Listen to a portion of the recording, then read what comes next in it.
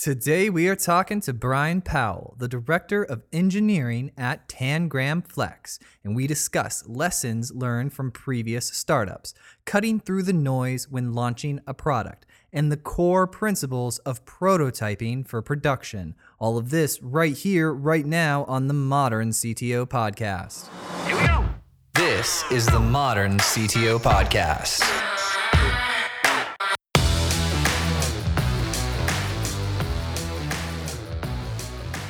So your office that you're at now, what company is that? Because I know you did some moving around, some hopscotching.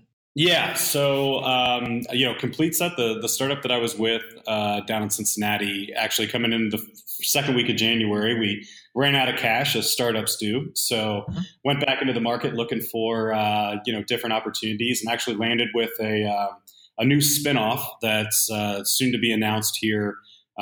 From the parent company called Galois, which is based out of Portland, Oregon, but I'll be based in the Cincinnati-Dayton area.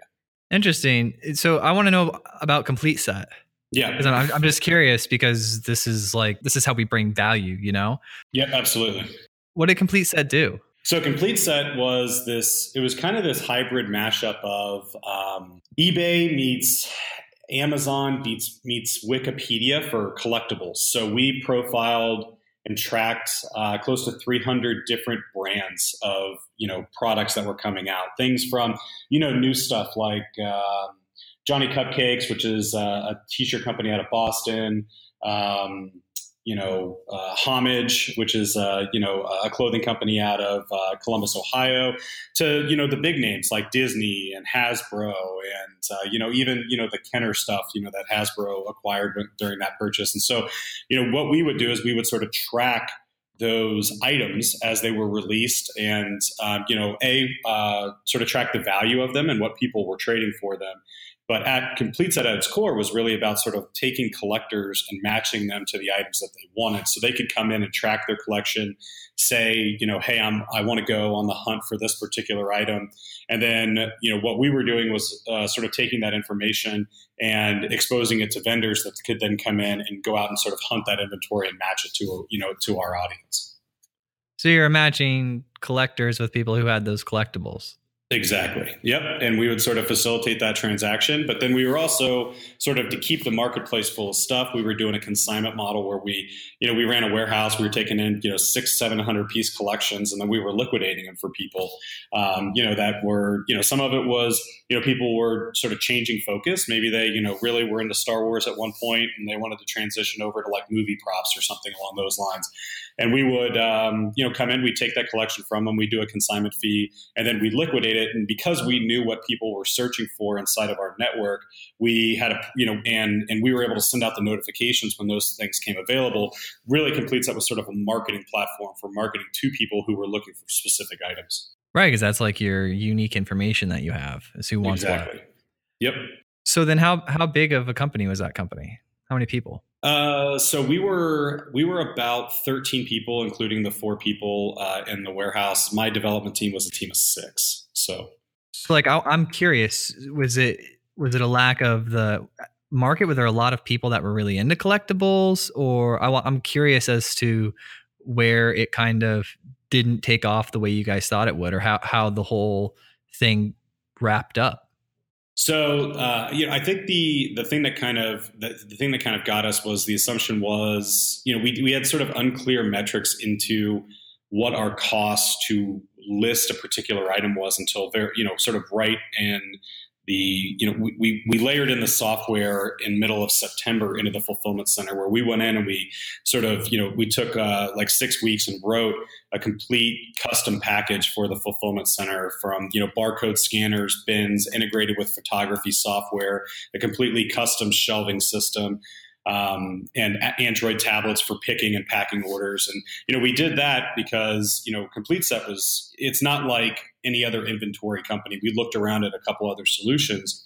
Everything was a quantity of one. It belonged to a specific user. It was in a specific condition. It had a specific price that they wanted for it, or it was going to auction. And, inside of that, capacity, most inventory systems that are out there are, I've got 500 of these items. They show up on a pallet. I need to stick them in a spot in the warehouse. I need to go get them when I need them. And, that just wasn't the solution that we needed. And so, we came in and we built that system, put in a very sort of complex, almost IoT based, eventing structure of, knowing, okay, this item started to be received, it's been received, it's going to photography, it's in photography, it's out of photography. And that provided us a really granular view of the items that were moving through Complete Set all the way out from when they came, from when they came in all the way out, through shipping and into delivery. And we didn't really get those numbers until October, November timeframe. And we sort of realized that our cost per item that we needed to hit to break even, was around $15. And we started moving towards that through the month of November. And then December killed us. And you would think that December is a great month for merchandise, but you're talking about collectors who are using disposable income to buy items that they want. And they're using all of that for family trips and to buy presents.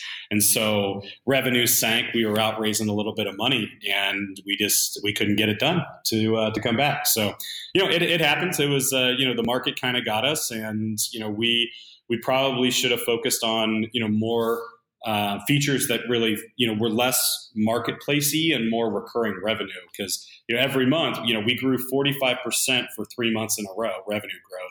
And every month we would start at zero because we were doing sort of that marketplace model, and we needed to probably put some features in place that allowed us to sort of, if the hill was, let's say $30,000 and you equate that to 30,000 feet, we needed something that would move Basecamp up 5,000 foot each month to allow us to climb that hill a little easier. Interesting. It's so valuable to take a look back at something like this because we're all in a business, and all businesses are susceptible to the market. It's the way the world works. And we all have to watch all the different parts of our companies, primarily the income. And so that's a nice reflection on that. So if you were to do it again, you would say you would focus on the recurring revenue up front so that when you guys had down months like December or seasonally down months, that recurring revenue would take you through.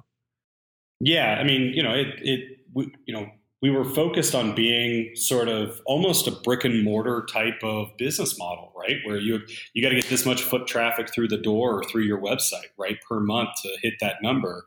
And you've got to figure out how to grow that traffic, but largely our income was tied to how many collections we could pull in. And you go through the holidays and, people aren't going to, ship you a collection of stuff. They're doing other things. You sort of hit that business lull between Thanksgiving to Christmas where you just can't get anything done. So it was a little bit of a constraint of inventory, but really if we would have had those recurring sort of revenue pieces in place, it could have changed the business pretty substantially because we could have figured out how to grow that specific recurring revenue stream. And know that that was a steady sort of input into the financial baseline, and then have the marketplace stuff on top of it. So if you had about 12, 13 people, and half of them were engineers, and then what were the other half? So we had some marketing people, sales guys that were actually like working with people who wanted to sell their collections and sort of driving them through that process. And then we had the warehouse staff. So we had, professional photographer on staff. We had, receivers, packers, shippers, et cetera. Everything that you would need to run an Amazon-like warehouse to get stuff in and out. Do you think it would have made a difference if you only had 3 engineers and instead got 3 more salespeople? Maybe. The focus was, when I sort of joined the company, I came into the company 18 months before we closed. And at that point, they had already released an iOS application, and they had released an Android application, and then they had their mobile they had the website. From that perspective, I think we all would have agreed that we probably would have pulled back on putting out mobile applications, even though our users were sort of jumping up and down that they wanted them, because almost, like 70 to 75% of our traffic for the company was just on our mobile website. right? Yeah. So, the mobile web was getting it done. Did we really need to make that investment in the iOS and the Android applications? But, this decision was largely sort of already made, that it was out there. And, Yeah. the impression was that pulling that back would do more damage than Well, the money was already spent. good. Yeah. Exactly. Yeah, exactly. Yeah. So what's next for you? Where are you at now?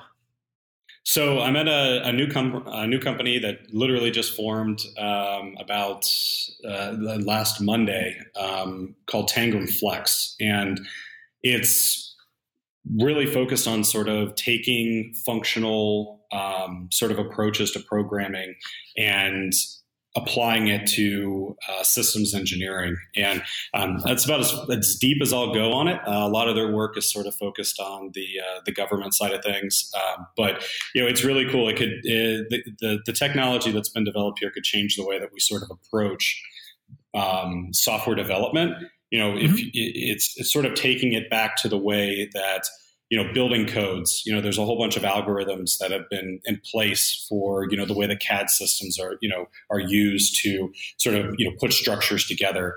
And largely, a lot of that stuff doesn't exist in the software engineering world. And so when you look at that problem of how do we increase cybersecurity? How do you increase interoperability of components? And how do you sort of take a system and make it very flexible by focusing on the individual pieces of it? This Tangram's approach is really focused on doing that. You guys are taking concepts from other complicated engineering projects and then applying them to software engineering projects. That's exactly right. Yep. Well, that sounds smart. At the end of the day, there's not going to be like, oh wait, so is there going to be like building codes and stuff now for software? I don't know if it's so much that. I think I don't know if we'll get to that approach. It's really about sort of generating the tooling that allows people to ensure that the projects that they're building, are secure and that they're really flexible and that they can be sort of reconfigured, on the fly. Good, because otherwise you'd call the company like Red Tape. Yeah, pretty much. And I don't think anybody'd buy that. So no, I don't think you're going to win the hearts and minds of developers that way. I don't think so either. Have you ever wanted more oversight in your code? Yeah.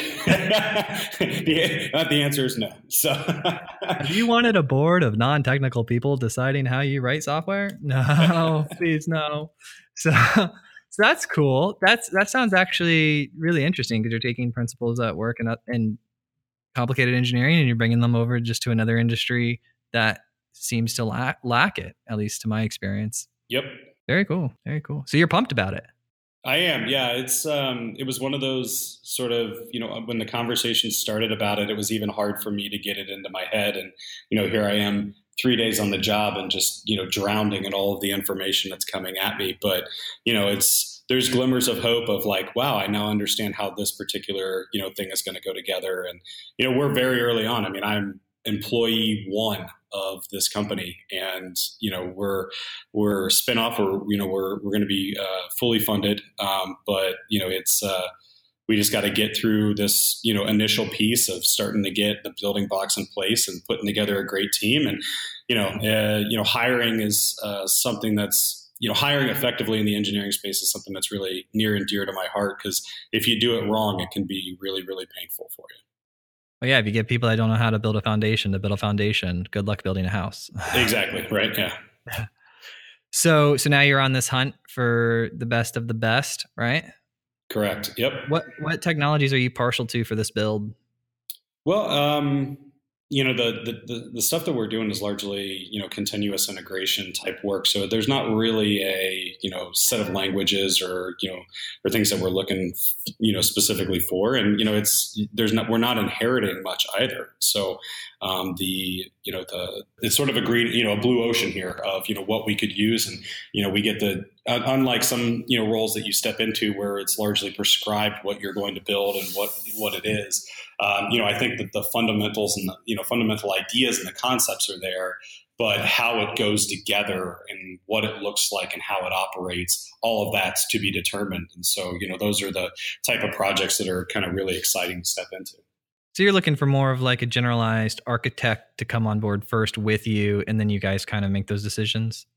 So we have the people who've done the original proof of concept with our parent company that sort of, Oh, cool. have prescribed the building blocks of those pieces, and now it's just trying to figure out how do we put those building blocks together, and what are we going to stick them together with. So Okay, so you're in that process right now of discovery, of figuring out what technologies you're going to use to take this idea of this proof of concept, this prototype that you have, and then make an MVP out of it. that's right. Yep.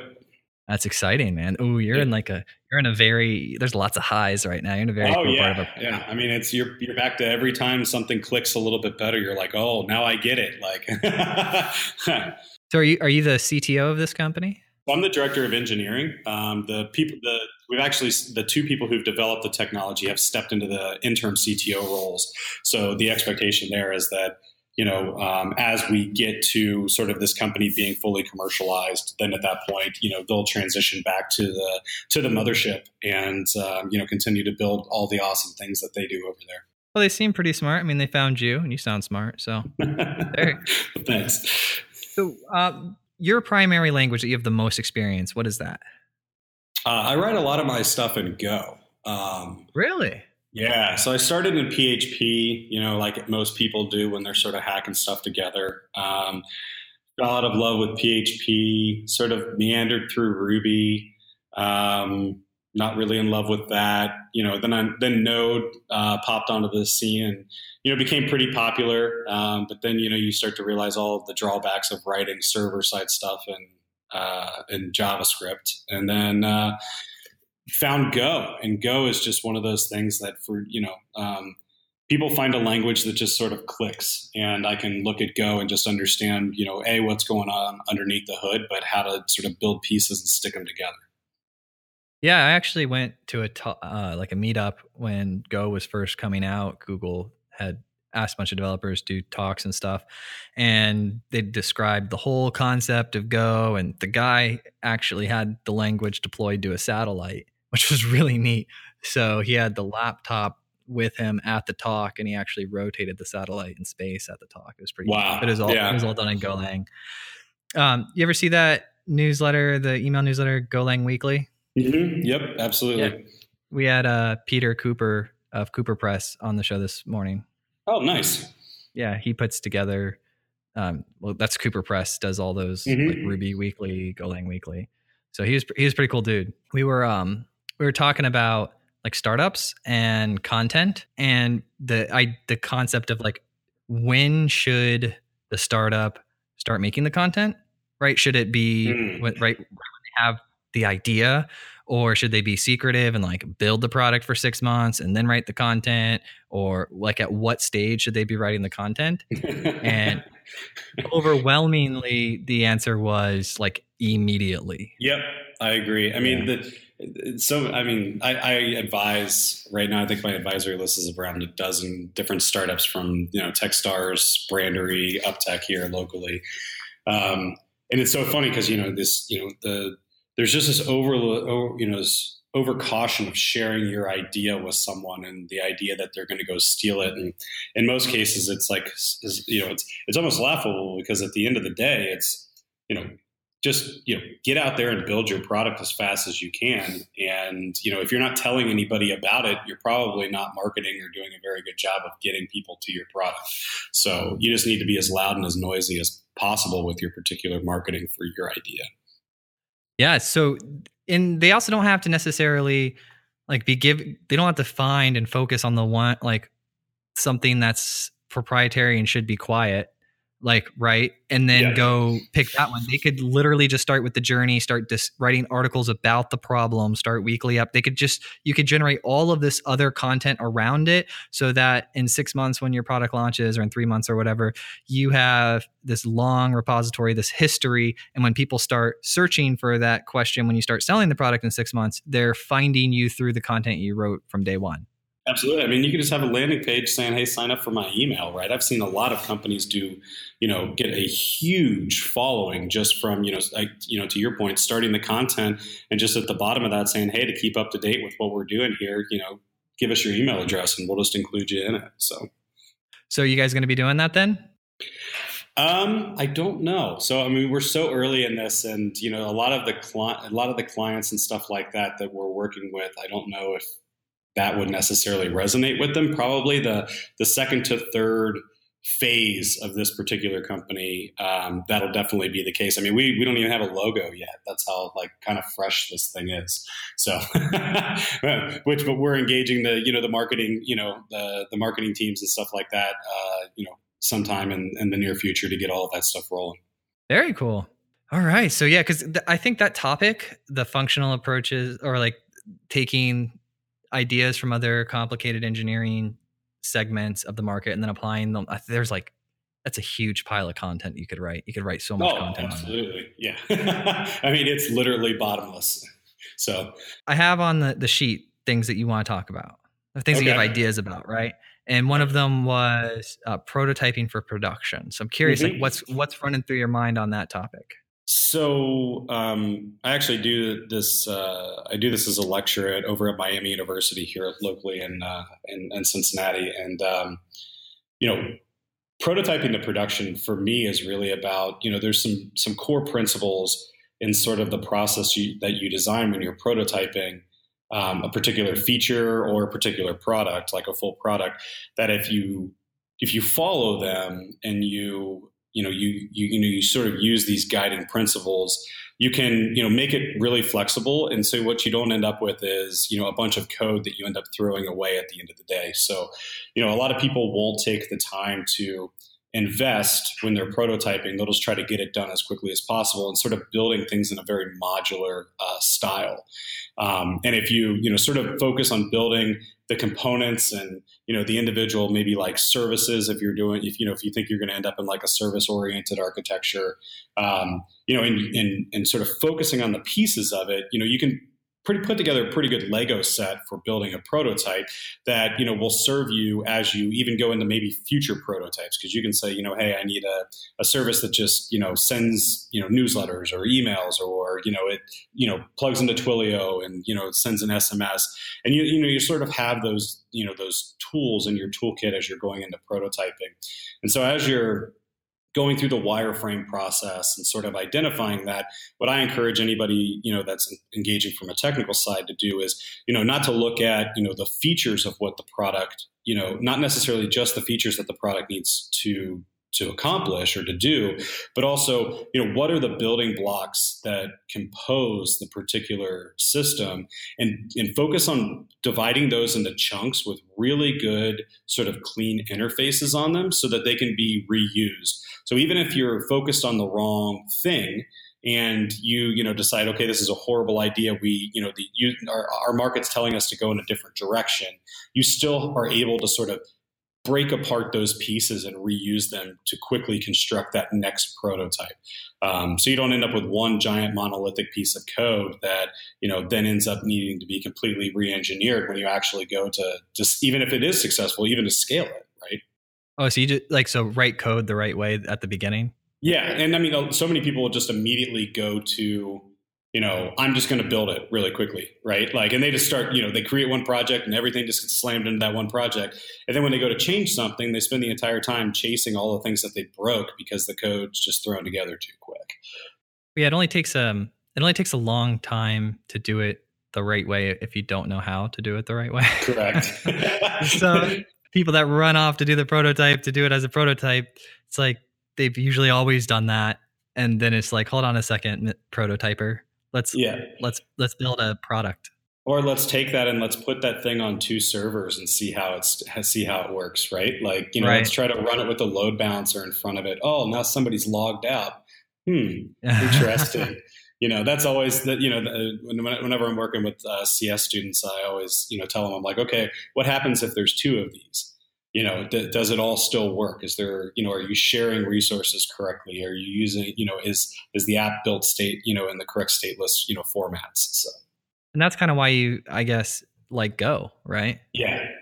Yep. Because it was built with those concepts. It was like Google's approach as what if we build a language today, right? Mm-hmm. So what do you, in your mind, the differences between director of engineering and CTO, what kind of immediately stands out as like some bullet points differences to you? Well, I mean, director of engineering largely is, while my CTO roles in the past have been, with startups that are sort of wearing that director of engineering hat, largely this was a space where I knew that I didn't necessarily immediately come in with all of the knowledge that I needed just inside of the sort of ecosystem. And so for me, I was sort of, happy to take that director of engineering position to sort of learn what I needed to in that role and get the two people who developed and have operated in this space as mentors to sort of, help me grow and learn what I needed to in this particular ecosystem. The main things that stand out is, as we build the team, the director of engineering, largely, I'm going to be the one defining what the processes are, how the team works, how we plug into the other, groups that are inside of the organization. While the CTO would take on those responsibilities without a VP or a director of engineering, in this particular instance, the CTOs that we have are so close to the problem set that we're solving and such experts in it that, it just makes sense for them to sort of focus on, how do we continue to make sure that we have really great product market fit and we're servicing the customer. And then I can take on all of the implementation and taking this out to the market. Excellent. Cause when you take the okay, so, but you just caused fireworks to happen in my head. So at the same time you're talking about that, we got a question from the live stream says, what if someone builds your idea and they steal it in less than 6 months from the time you're able to talk about it until the time you engineer it? And at the same time, it's well, if you don't take your product out into the world and get feedback and start understanding who your tribe is, who your audience is, then you don't even know if what you're building is useful. Oh yeah, absolutely. I mean, part of that prototyping talk that I give is how fast can you set up your product feedback loop or your feature feedback loop, right? If you can immediately get feedback on wireframes, right? I've seen entire companies raise money on InVision Studio, InVision,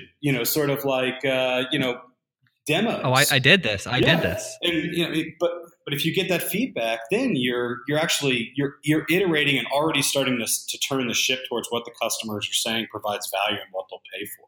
If you're not focused on that, you might as well not be. You're going to end up 6 months down the road, and you're going to wonder why it didn't hit the market.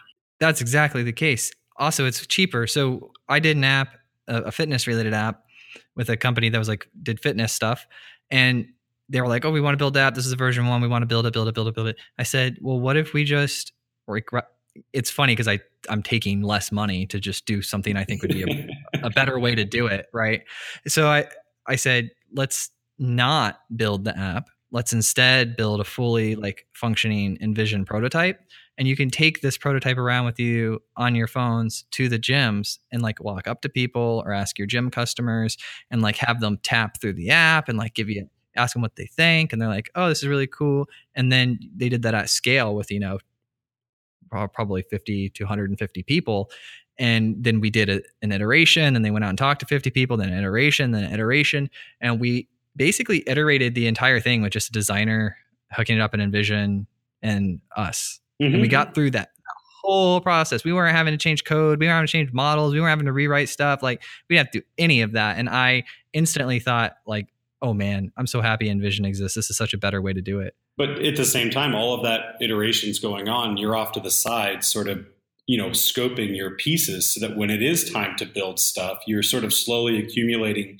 And then, you're not waiting 6 months to take it to the market. The development time is largely cut short, because you're cutting all of your rework and you've already got a good idea of what the data flows look like inside of your app. Oh, absolutely. It's cheaper, faster, and we know people want it. Yep. That's just recipe for success, right? Pretty much. Yeah. So I'm pumped about that. Okay. So did you watch the rocket thing yesterday? I did. It was crazy. How pumped were you about that?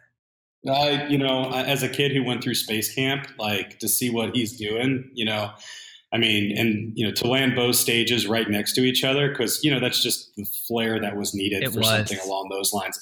I mean, it could have been a complete like watching both of them topple in the largest explosion in the world, and he still would have been like, oh, first time we tried it, whatever. But he stuck the landing on both of those, and it was just like, yeah, okay, all right, yep, there it is. It was so beautiful. I'm so happy because like the whole industry, all the investors, everyone's like pro space, like that. That was important for the whole industry. Correct. Yeah. I mean, even the competitors, right? Right. It just proves, the private space flight and, the investment that, NASA's put into sort of driving into that is it's proving to be the right way. I mean, again, if you allow innovators and money to flow into it and, there's good business there, then there's probably going to be good stuff done there. Yeah. Cause if you think about it, there's some families, a mother, father, and son and daughter who is sitting there watching that, and they land successful, and everyone goes hooray, and the kids are like, I want to be astronauts, and like I want to, or I want to go work in space. They'd be like, yeah, you could do it, like awesome, like that's gonna be where. But if those things would have blown up, the parents would have been like, good luck, no, like we'll see, and then like everybody would have been negative about it. So I was really pulling for it to work out successfully. Completely agree. Did you hear our Mike Anderson episode? I did not. No. Okay, I suggest it, and because he builds satellites and the rockets and runs like a team at NASA and a team as private company, and they are grappling. They're building a system right now that's going to go up in a rocket, grapple with Landsat 7, a 2-ton satellite mid-orbit, and refuel it, and then like go bring food to the space station. But, wow. Okay, good luck with that. Right. So yeah. So he told us about kind of how they do that. And robotics. And because it's curious, it's like, all right, well, we write code and it's important that the code runs or like whatever it may be. And obviously we do, like in our world, people consider test optional. Like if you go talk to 100 people, 50 of them say, oh, tests are optional. I mean, talk to 100 experts, tests are not optional, but the general consensus. But like when you put something into space, there's like test models, like everything you have. Small replica models, life-size models at NASA's plant. You run it over and over and over with the brightest people on Earth and run everything. And then it's like an autonomous mission. It's insane. Yeah. And then lo and behold, like there's still something that's minutely, messed up because, you just don't know until you're there, right? Doing it. Because it was an opportunity on Mars ran into something like that. So, yeah. So we're wishing the best for Mike Anderson's 2-ton refuel. I'm super pumped. He also does a robotics thing. His company donates some of their profit to Robotics First, which is this program that teaches kids in school about robotics and how to be roboticists. Nice. Really cool. Yeah, he goes, I feel like it's my duty because when I'm laying like on my deathbed, I might be on one of the respirators. And I don't want their embedded systems to like dump memory or crash. Well, I'm glad his motivations are in the right spot then, I guess. I know, it's hilarious. It's like I consider myself pretty nerdy, but I don't build embedded systems, so I wouldn't have gone there. But it's just so interesting how much we rely on technology. Those are systems, there's like this whole study. Have you ever come across human factors engineering? Yep. Mm-hmm. Oh, that stuff is so interesting, man. It's like you use technology, but then you use it in high pressure life and death situations. And then you get these marketing people that are like, I'm a usability expert. It's like, it's just such an interesting spectrum of like the different roles that exist. There's so much technology compared to 20 years ago when I was growing up. I'm 30 now. But I mean, no one had phones in school and there was barely internet except for at my dad's office, really. It's insane now. Everyone's in this life cycle and their business is a part of it. Yeah, it's the whole IoT stuff that's coming out is just, it's crazy to watch some of that stuff because there hasn't been sort of that major acquisition yet inside of that market, but you're starting to see some of your major players sort of come out in that space, both from some of them are focused on medical, some of them on light manufacturing or manufacturing and just asset tracking. It's interesting the amount of data and how dependent we're becoming on all of the networks and just connectivity of individual things. The future, like I'm really excited for 20 years in the future. Like it's going to be crazy. Your company is going to be like revolutionizing the software programming world with your building codes or whatnot. We hope. So if Elon Musk, he's super excited, does his rocket launch, and then he calls you up and he's like, Brian, you have to come over to my house. I built a time machine. You get to jump in it and go back 10 years. What would you tell your previous self 10 years ago? I don't know if I would go back. It's such a, ridiculous answer, but I don't know if I'd go back and change anything, because a lot of the stuff that I've learned has been through, an amazing mentor network that, I continue to rely on. And, some of those mentors have come and I've gotten really close with them simply out of some of the missteps that I've made and sort of searching for help. And so, that need to go back and sort of redo things, I feel like would change where I'm at and the opportunities that I have in front of me so much that, you can end up in a completely different spot, right? You could end up with, things just not being right in life, I guess. So Elon Musk was not happy with that answer, and he has now pulled out a ray gun. Okay. Says, you have to go in. You don't have to change anything. And this is not me. This is Musk, dude. So take it out on him. All right, fine. You don't have to change anything, right? Yeah. And actually nothing that you would say to yourself could change anything. We're protected here in this loop, okay? Just a piece of advice, just a little something you would say to yourself, like buy Bitcoin, or don't step on that trash can, or read Martin Fowler's book sooner, or go invent Golang, like anything you would like. What would you tell yourself 10 years ago? Yeah, I probably would have told myself 10 years ago that it took me a while to rely on my mentor network. And so, if I could have, pushed myself a little bit more as I was younger to say, there's a lot of people out there who have, if you're the smartest person in the room, you're probably in the wrong room, right? And so make sure that you're surrounding yourself with people that constantly push you and can help you, and to just be willing to ask for help, because, a lot of times, I was, when I was really young, it was like, oh, well, I can do this, not a problem. And then when I failed, I was like irritated with myself. And really what I should have done is I should have just, sort of included more people in the process of tackling a problem and surrounded myself with the right people to sort of increase my chances of success very early on in my career, I'd say. Excellent. So mentor network, big time. Mentor network. Yeah. All right. Elon Musk put the gun away. He's now giving you a free Tesla. He's hugging me now. He wants to be my mentor. Yeah. As soon as you sign the non-disclosure about the gun thing. Oh, thank you so much, Brian, for coming on the call today. It was super exciting. Yep, I enjoyed it. Thank you so much.